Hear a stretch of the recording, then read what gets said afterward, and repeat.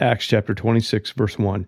So Agrippa said to Paul, "You have permission to speak for yourself." And then Paul stretched out his hand and made his defense. So Paul is now getting the opportunity not only to give his defense, but to tell the king about Jesus. Paul had every right to be irritated at the process he was undergoing, and he could easily see that this whole thing is dumb. Paul was probably thinking, I've appealed to Caesar. There's no real point in this conversation. You're not even in the chain of command.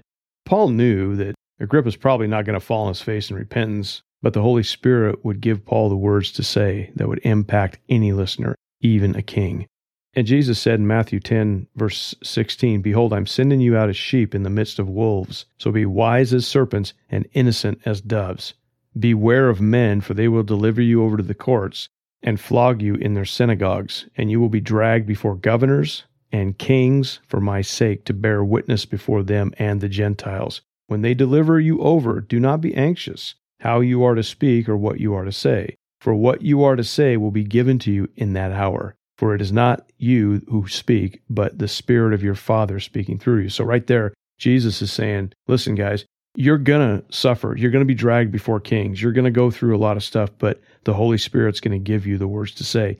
And that's just the love of God being poured out through his servants to these wicked people. And we as servants, sometimes we're like, wait a minute, what about me? I'm the one struggling here, and you want to reach this guy, save his miserable soul, and he's going to punish me? But we got to remember, our eternity, our rewards, all of those things, those are real. And we're rewarded for things that we did in faith. And a lot of the things that we do in faith involve some degree of suffering. So Paul knew this. He would write about it. They all started to learn it. It's like, we suffer for the name of Jesus, and God blesses us in some other way, but you know what? Our reward in heaven is great. Because our job is to be a vessel. It's not to make the case for Jesus. It's to speak the words the Holy Spirit is telling us to say in these moments. And he does. It's pretty cool when all of a sudden you're talking to someone, you're going, where did that come from? Well, right here. I know where it comes from. It comes from the Holy Spirit. The message of the gospel makes an impact on people. And that doesn't mean that they will immediately surrender to Christ, but understanding the hope we can have in Christ, it only takes one time to lodge it into their brain. And when that person dies or enters into eternity, then all the misconceptions of religion, philosophy, or whatever are cleared up. No matter what side of the fence you're on, it becomes real. Now, Paul understood this, and he likely knew that I'm going to die soon. And when he reached Rome, he would make his final testimony to an earthly king, Emperor Nero. But nevertheless, he still knew he needed to use this opportunity before Agrippa to witness to him. Verse 2, "I consider myself fortunate that it is before you, King Agrippa, I am going to make my defense today against all the accusation of the Jews." Verse 3, "Especially because you are familiar with all the customs and controversies of the Jews. Therefore, I beg you, listen to me patiently." Paul now had a high-ranking person that would understand some of the things he was talking about, and he wouldn't have to worry about trying to make the governor understand why he's got a hit on him for religious matters. Verse 4, "My manner of life from youth, spent from the beginning among my own nation and in Jerusalem, is known by all the Jews."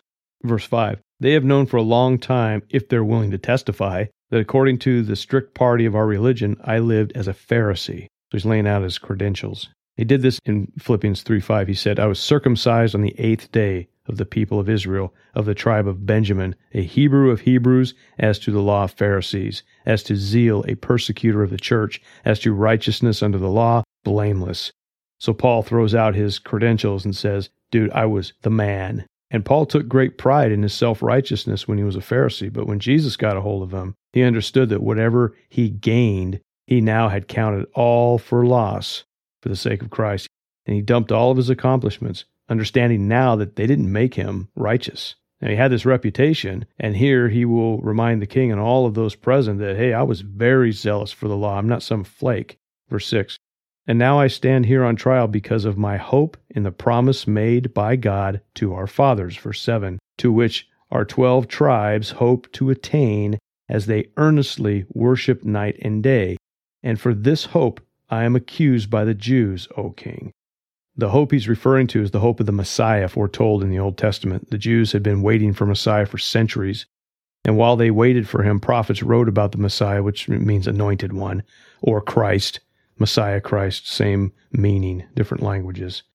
In Isaiah 53, Daniel 9, Psalm 2, Psalm 22, and many more passages, they all describe this anointed one that would come and set them free. And King Agrippa was familiar with the Jewish hope.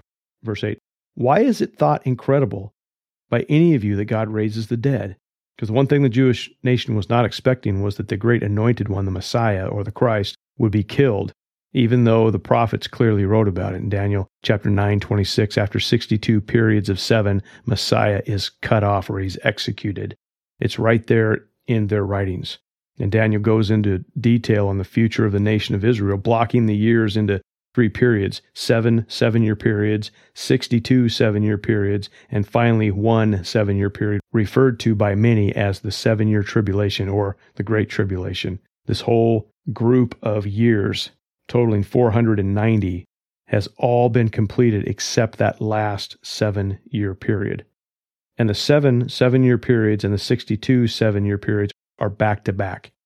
At the conclusion of this period, the time of Messiah or the Christ, he'll be executed according to Daniel, and that's what happened. So as the scriptures describe the Messiah's death, many Jews didn't understand this. But when Messiah dies, he would not stay dead. That too was also prophesied in Psalm 16, verse 10. You will not abandon my soul to Sheol or the grave, or let your Holy One see corruption.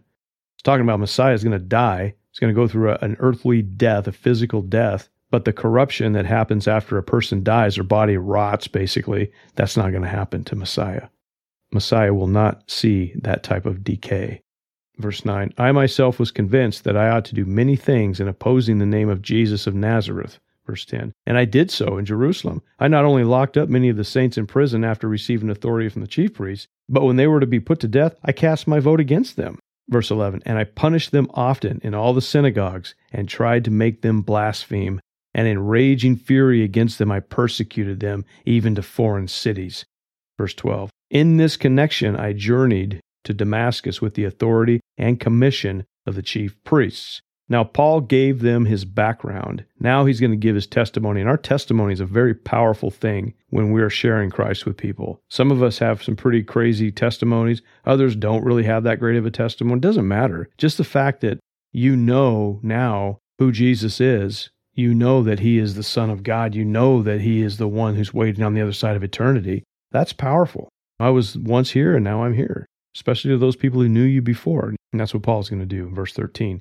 At midday, O king, I saw on the way a light from heaven, brighter than the sun, that shone all around me and those who journeyed with me. And when we had all fallen to the ground, I heard a voice saying to me in the Hebrew language, Saul, Saul, why are you persecuting me? It is hard for you to kick against the goads.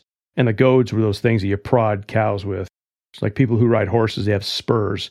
And when you drive those spurs into the animal's side, it creates pain, and so it makes the animal respond. Same with a goad. You know, you push it, and it doesn't move, so you stick it with this goad, and it's like, oh, ouch, okay, I'm moving. And Jesus is saying, you're kicking against that. You're just hurting yourself, Saul. Remember Saul? That was his Hebrew name. Paul was his Greek name.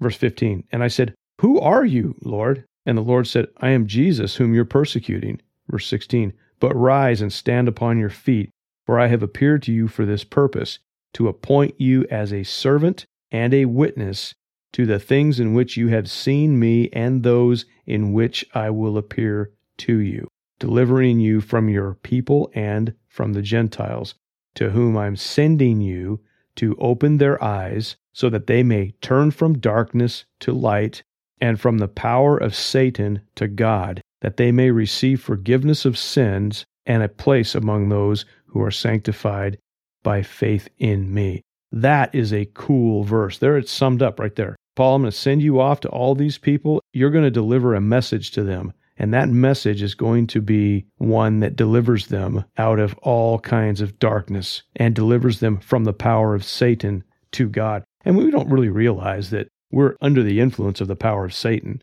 Go talk to a person and say, do you feel like you're under the power and influence of Satan? They'll be like, get out of here, you weirdo. But realistically, we are. You ever have those crazy thoughts pop into your mind? You're like, where did that come from? Well, that came from the spirit realm. That came from something dark and foreign. And you can't figure out, why am I thinking this? Why is this always hammering my brain? Well, because there's evil out there in this realm that can access your brain. Your spirit is lodged within you, and the evil spirits can connect with your spirit. 1 John 5:19.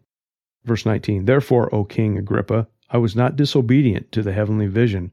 Verse 20, but declared first to those in Damascus, then in Jerusalem, and throughout the region of Judea, and also to the Gentiles, that they should repent and turn to God, performing deeds in keeping with their repentance. For this reason, the Jews seized me in the temple and tried to kill me. And to this day, I have had the help that comes from God, and so I stand here testifying both to small and great, saying nothing but what the prophets and Moses said would come to pass, that the Christ must suffer, and that by being the first to rise from the dead, he would proclaim light both to our people and to the Gentiles. There it is. He lays it out, and that just rocks Festus' world.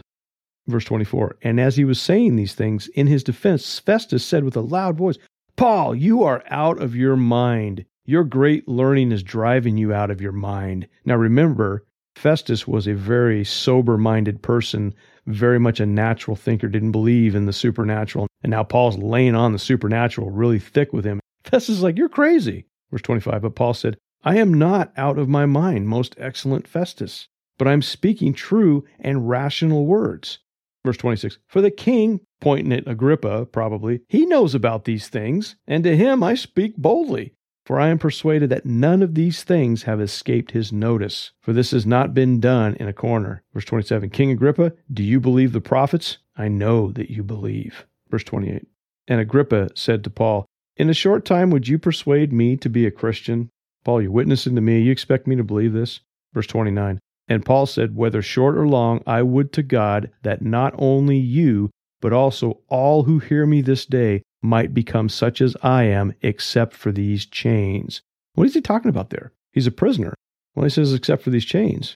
I think what he's talking about, and it goes back to his testimony, how he was so wrapped up in who he was in this world that he was delivered from that, and now he sees things clearly. I wish all brothers and sisters in Christ, we would routinely look at ourselves and realize what I was and what I now am, and glorify God in what I now am. Verse 30. Then the king rose, and the governor and Bernice and those who were sitting with him. Verse 31. And when they had withdrawn, they said to one another, this man is doing nothing to deserve death or imprisonment. Verse 32. And Agrippa said to Festus, this man could have been set free if he had not appealed to Caesar. And he could have. The problem was, God had Paul on a mission. And if he would have been set free, they would have killed him, most likely. Well, God would have still preserved him. But God's plan was, no, Paul is going to Rome on the government's dime and under the protection of the military, basically. And he's going to go testify to Nero, one of the most vile people on planet Earth that's ever lived. And Paul's going to tell him about Jesus. Why? Because Jesus wanted Paul to tell Nero about salvation. And that's pretty crazy because Nero was nuts. He was evil. But nobody is beyond the reach of God's forgiveness. Not even this guy. Thank you.